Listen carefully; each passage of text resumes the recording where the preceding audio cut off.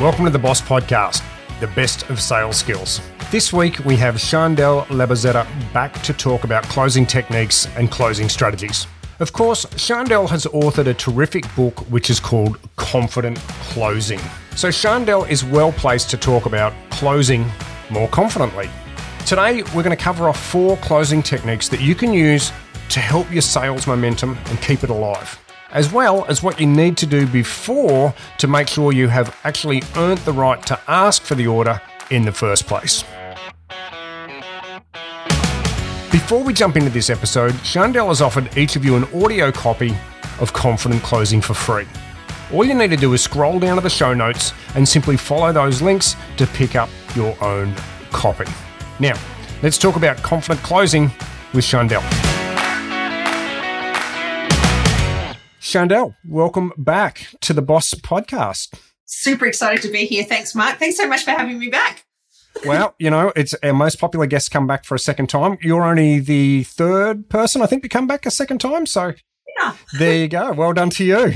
Thank you. Well, what a pleasure. We had such a lovely time and a great chat last time. I'm really looking forward to it. Yeah, we really did. So, and if those of you who are listening haven't heard Chandel's previous podcast, make sure you go and check that out. That's in the back catalogue, and that's really easy to see. And you can just search for Chandel Labazetta, and you'll find her name in the title. So that's easy to grab. So, Chandel, again, thanks for coming on. Today, we're going to talk about something else, and we're going to be talking about closing. And, of course, the reason why we're doing this is you've written a great book, Confident Closing, which I've read, and you can tell by the dog-eared nature of the book. It's a great book. I really like it. It covers a whole angle of selling. It's really valuable for a lot of people. But today, we're going to be talking about closing. Before we get into that, I just want to agitate you a little bit. 2022, it doesn't feel like, closing is a sales strategy that a lot of people really need to be doing. It feels like we've moved towards authentic selling, that sort of stuff. So, Chandel, why should we be focusing on closing in today's sales environment?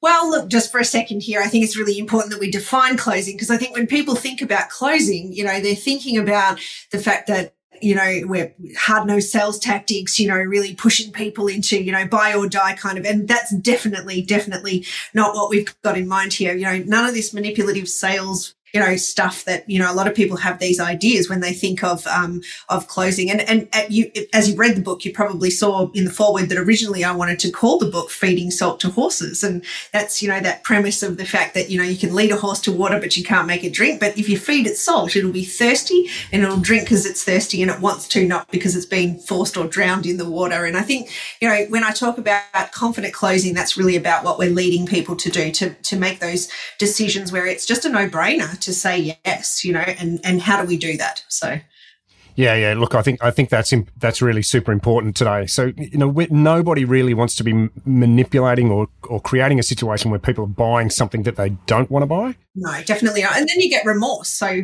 it often doesn't work out how you think it would anyway, even if people are trying to force people into buying. Yeah. So, but what I do see is, so let's call this, maybe even conversion. So if we're converting people into sales, salespeople really struggle with that last hurdle, don't they? So they really do feel challenged about, how do I get Chandel to agree to move forward? How do I get Chandel to agree to take the ultimate next step, which is sign the document, transfer the money, make the agreement, whatever it is for each individual. So, what are some of the things that we need to do in order to try and set ourselves up to be good at this conversion piece? Yeah, look, I think it's a really great question, Mark, because you see a lot of the time when I talk with people when they first approach me, they're kind of looking for either that last step where they actually want to get people across the line and take that step where they actually, take action. And in most cases, a lot of the time they haven't set themselves up for that to happen. And so in the book Confident Closing, we talk about, the mindset and the element of, how you show up as a sales professional and the way that you engage. But more importantly, do you have a process that you follow where you're, actively engaging with the customer, doing a proper needs analysis, not just from what can my product do, but also, what holistically is going on for the client? What do they need? How do you educate them and inform them? And if you do those things right, then often what the result of that will be is that objections don't come up as part of the asking process because you've answered all of those objections as part of the pitch. And then it's just a no-brainer solution to actually go to that next step. And so while I believe that, there are different closing tactics, which of course we can cover off today if you'd like to explore a few of them, I think that one of the most important things for our listeners to think about is that, artful salespeople, when they do it right in terms of setting up the sale, the close really becomes a transition of just kind of like, well, in most cases, certainly in my own experience and my clients' experience, when they follow a certain framework to set up the sale, often it's the client coming and saying, well, what's the next step? How do we get involved in this? And so, you don't actually need a specific closing tactic if you do it really well. Yeah. So 100% agree. So that, the more work you do in the front half, earning the money, it's easier to collect the money on the back half. 100%. What a great way to express it too.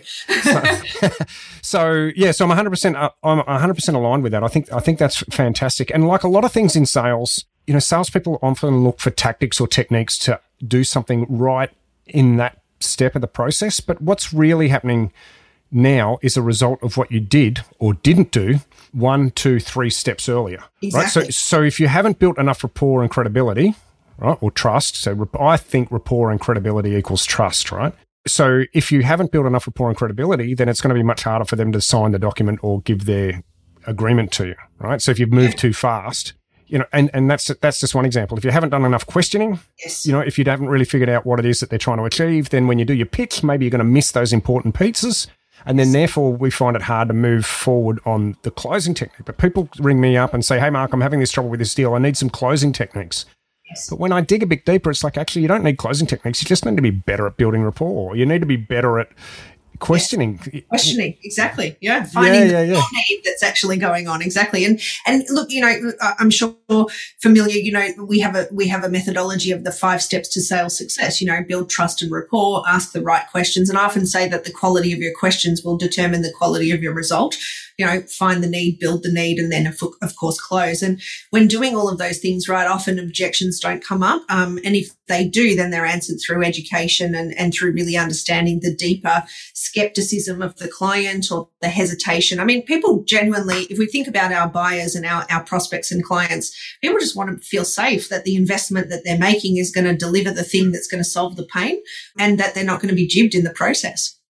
Yep. Okay, so I think that we've covered that off, but I think what we should do is maybe just walk through your 5 key points, because that'll provide the framework for us to then go into the closing techniques. And if you are listening, we will provide you with some techniques for you to use if you're in that situation. So what were those 5 again, Chantel? Yeah, so the first step is obviously to build trust or to build rapport. I don't know if you feel the same, but sometimes I hear the word rapport and I think it's been a bit overused in terms of, yes, we've got matching and mirroring, but really what it's about is about creating a deep sense of trust. Resistance is shallow and acceptance is deep. And so, if we can build that little bit of trust, build that rapport, get people comfortable to be able to share their situation. And we can do that through a range of different things by, finding associations, finding common ground, matching and mirroring, through, what we know about their history, which then leads to point number 2, which is about, asking questions. And so, I think good quality open-ended questions that are not leading questions will obviously and more frequently give you the information that you really need where the client's selling themselves. Whereas I think, I've seen so many sales teams, don't get me wrong, I think that there's relevance in having kind of like scripted questions so you don't miss anything. But at the same time, leaving the questions open enough that the person can then explain their situation rather than giving you a yes or no response, which then kind of limits the conversation to, well, this is all you really asked me. So, really good quality questions that allow you to explore the client's situation or the prospect's situation. Yep. Yeah. And I think we see a lot of those mistakes in the qualification piece. So Absolutely. BANT, for example, I've got to ask you, do you have a budget? Yeah. And it just seems like it's a box ticking exercise. That's it's not a questioning strategy. And no, absolutely. I totally agree with you. And, I cringe when I hear that word because, any intelligent person is not going to tell you really what they're going to be spending. Everybody's always looking to get an effective deal. So it's kind of a moot point. So, I like to find out on that point, as a little sideline, I like to find out what's the value of their top value client or what's the, what kind of revenue does their top value client spend with them in a year? And it gives you an idea of kind of like how you can create contrast frames between, if you don't do this solution, then what's the potential losses or the opportunity cost? And so, being intelligent about your questioning, not asking questions that are, somewhat obvious and what you won't get an honest response to. So I think we got as far as 2, didn't we? Rapport, yes, building, questioning. What's 3, 4, and 5 for us? So one more key point on the questioning. Often people ask questions for the sake of asking questions. So one other thing that I'll add in that is, when you're asking questions, team, please ask the question and zip your mouth and use the 2 ears. Yeah. Your client, your prospect will actually reveal a lot of their buying strategy when they're conversing with you in the answers to the question. So, a lot of data is being collated here. Take lots of notes. And then of course we're finding the need here where we find, well, what is their real need? And sometimes the surface need is very obvious to us, but beneath that, there is the emotional impact of the problems or the challenges that they're experiencing. And if you caught the last podcast, we talked a little bit about the subconscious mind and how people will buy emotionally and then justified, logically. So this is the time when you're actually finding out the impact of the problem that you're looking to serve with. And I think that's a really key point in terms of identifying the need and cross-checking with the person to say, so what you're saying is this is the problem. And then we move into where we build the need. And so by testing and measuring that with the prospect and saying, so if we could do this together, then that would mean this for you, or what would it mean to you? So really building that need in their own mind. And then of course, moving into the close where, one of the biggest things that I find for some novice salespeople is they do all this work at the front end of the sale and then they don't actually ask for the sale. So it's an important part to just actually ask. Yeah, I 100% agree. I see it all the time. And when I listen to phone calls, and I say, oh, where did you, I go, oh, no, I asked twice. And then you play it back and there is no ask. No, that's right. And that's the assumption that a lot of people make, they think, oh, well, I've said all of this stuff. So clearly, the person's ready to move forward, but it's not always obvious to them. And, sometimes the hesitation in asking can do with itty bitty shitty committee around, pricing, or they think that the person won't want to pay, or they get hesitant about asking or revealing pricing strategies. So really important that we actually give the person the option to actually opt in by asking them, hey, would you like to do some business together? Yeah, I think that. Look, and I love the way you talked about pricing confidence and how our own approach to money impacts that. I think a lot of people miss that. I thought that was really gold in the book. Yeah, thank you. And I think the example that I used in the book was a lady who I was genuinely interested in investing in some services. And I won't give the whole story now, but basically I kind of asked her about how we move forward. And over 15, 20 minutes, she avoided talking about the actual investment. And I was really ready to buy. And her lack of ability to tell me the pricing really made me lose confidence in the recommendations that I'd had that she was a great service offering. So, we can undo ourselves if we bring, our money decisions into those sales conversations. Yep. And I think 2022 with capacity constraints around how much we can actually have to sell for a lot of organizations, price discounting or discounting in sales is going to be a real challenge for a lot of businesses. Yeah. And I think getting ahead of that psychology is really, really important for reasons you just mentioned, 100%. Yeah.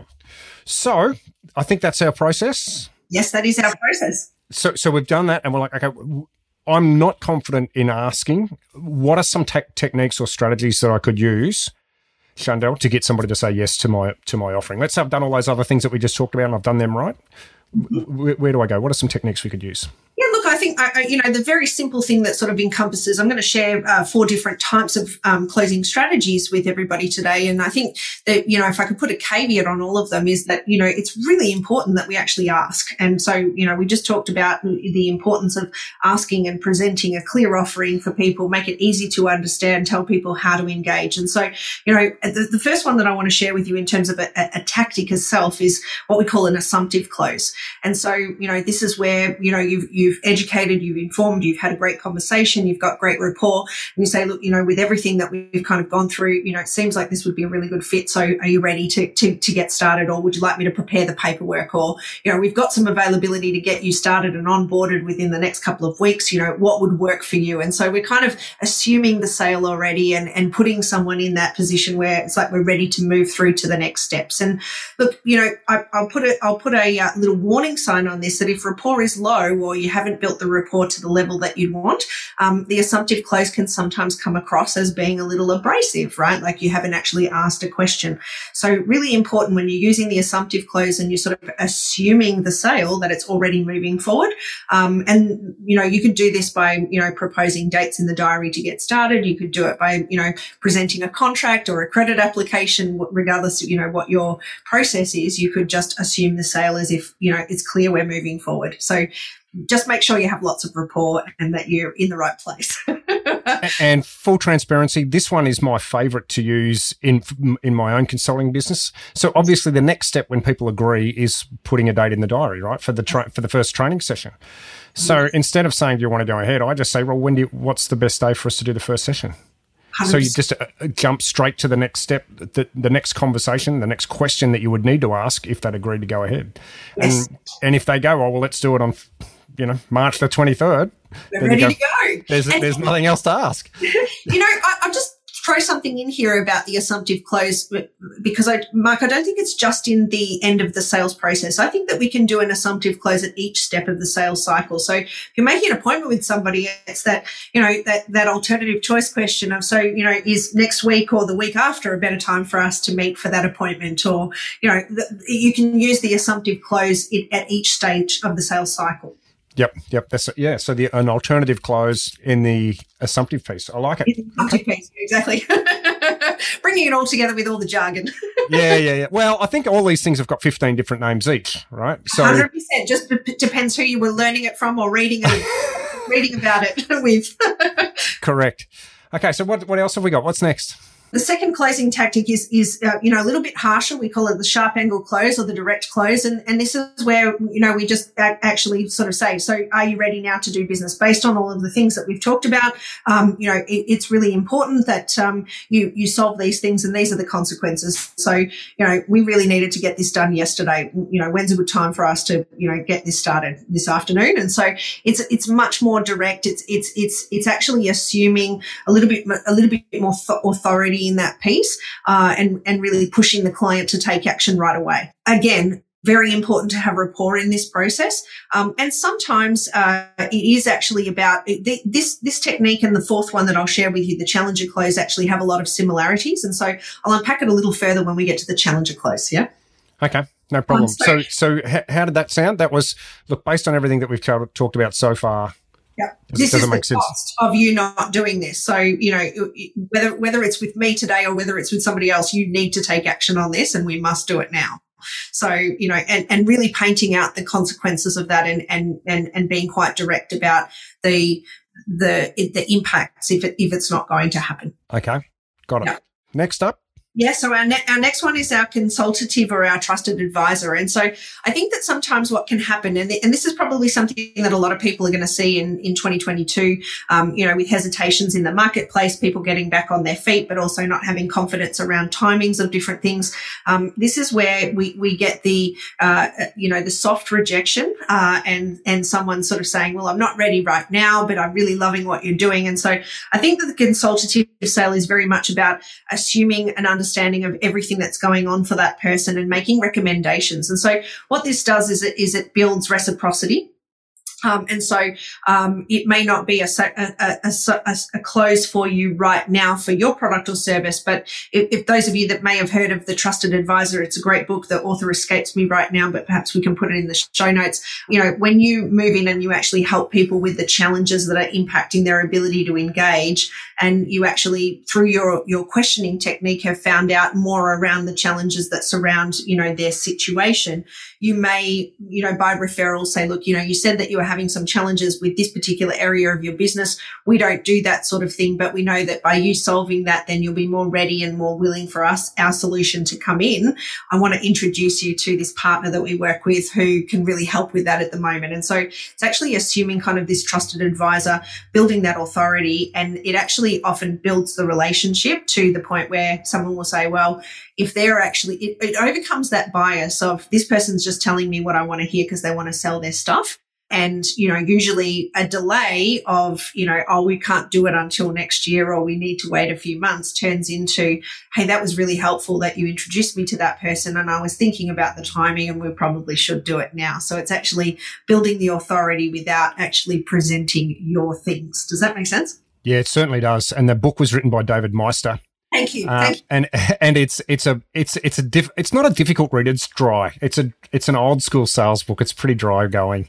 Yeah. The premise, I think, is still very relevant, because a lot of the time, that deep sense of relationship and that reciprocity that's built by, well, I don't know if you see this too, Mark. I imagine that you do, that there are some salespeople that perhaps if they can't get business out of the prospect that's in front of them now, they kind of drop it and think, oh, well, I'm going to abandon that because there's nothing in it for me right now. Whereas I think that whole process of actually, there are going to be some ready to buy now buyers, and there are going to be people that are, they'll buy within the next, say, 6 to 18 months of engaging with you. So it's always important to continue to nurture those. Yeah, and I think we said it at the start, but like this is almost like the slow down, the speed up thing, right? So if you take the pressure off the sale and go, you know what, doesn't sound like you're ready. You've got to get a CRM in place before I can help you with the, your marketing, for example. Would you like me to tie you in with somebody from a XYZ CRM company? The trust level, like I say, goes up because you're slowing down the sale, and the prospect says, well, hang on a second, if they're not rushing to tie me into a contract, maybe, they do have my best interest at heart. Best interest at heart. Absolutely. Yeah. Well done. Okay. So Challenger sales. So what? Challenger close. Challenger close, yeah. So the Challenger close and the process of the Challenger close is one that I really like. It's certainly in my preference around the way in which we really build rapport with people, and it kind of ties in a little bit to the trusted advisor and the mentality of that. So there was a fantastic book written by Brent Adamson and Matthew Dixon called The Challenger Sale, and it was a longitudinal study that they did, and they identified 5 different profiles of styles of closing. And, we had the relationship salesperson, the wolf salesperson, the problem solver, and then, of course, we had the Challenger sale. And so, correct. What they identified was that these people were successful at different times over different, economic situations. And what they learned was the Challenger sale was the most successful across all different economic climates. And I think this is really pertinent based on what's going on in our environment and our world today, because we've got all these objections and these obstacles. And so what the idea here is that the Challenger sale is willing and confident enough to challenge the client's methodology or their thinking based on what's good for them. So it's, we're not talking about going in and arguing with your clients for the sake of having an argument with them. Good point. But it's the willingness to actually say, look, Mr. Client, you said that X, Y, and Z was important to you. And so, when you think that you need this solution, which from my perspective, it'll deliver you only 50% of the outcome that you're looking for. What you really haven't thought of yet, and what I want to bring to your attention is, ABC over here. And so by doing this, we can actually get you, 100% of the solution rather than 50%. And so I know that you called me in to look at this, but actually what you're not noticing, because what we do know about human psychology is people think that they know what they need. And often when we dig a bit deeper, we find that the solution that they think that they needed is actually something different from what's actually going to help. And so I think that confidence, and this comes back to the mindset, which I talk about consistently in the book, is that you need to be certain within yourself and have the authority within yourself to be able to challenge the client for their best interests. And like the trusted advisor, people will often respect the fact that you're not just coming in there to be an order taker, that you're actually willing to challenge them for what's best for their outcomes. And one of the questions that I like to ask as part of this Challenger sale mentality and the Challenger close mentality is to actually say, on a scale of 1 to 10, if 1 were not at all and 10 was really, really, really, I'm totally ready, considering time, energy, resources and investment, how ready are you to actually make changes on this, or how ready are you to actually fix this situation?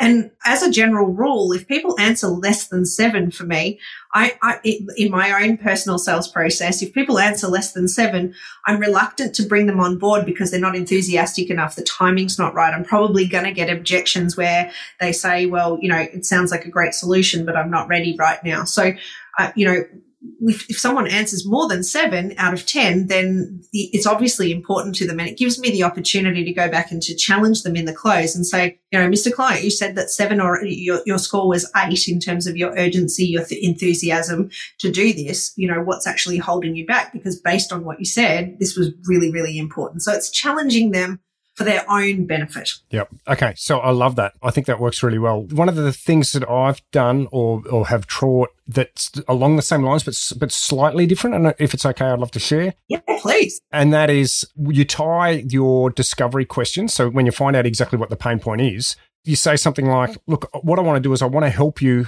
and then insert whatever overcome the problem. Yeah. So I want to help you increase your revenue. So that gives you just that type of language that I want to help you close can help you then challenge that client. So this is kind of like a challenger strategy. So it fits in with that, but it's just the language to help you start that conversation without being too aggressive. Yes. So, Shondell, you told me that, increasing your revenue from X to Y was really important to you in 2022. I want to help you do that. In order for me to do that, I think we need to not look at this, but instead we should be looking at that. Is it okay if we can move our focus on that? So, it's a great way to challenge them, but by getting permission at the same time. Absolutely. Because I know a lot of salespeople are worried that if they challenge their clients too heavily, that they'll lose them. Yeah, exactly. Yeah, exactly.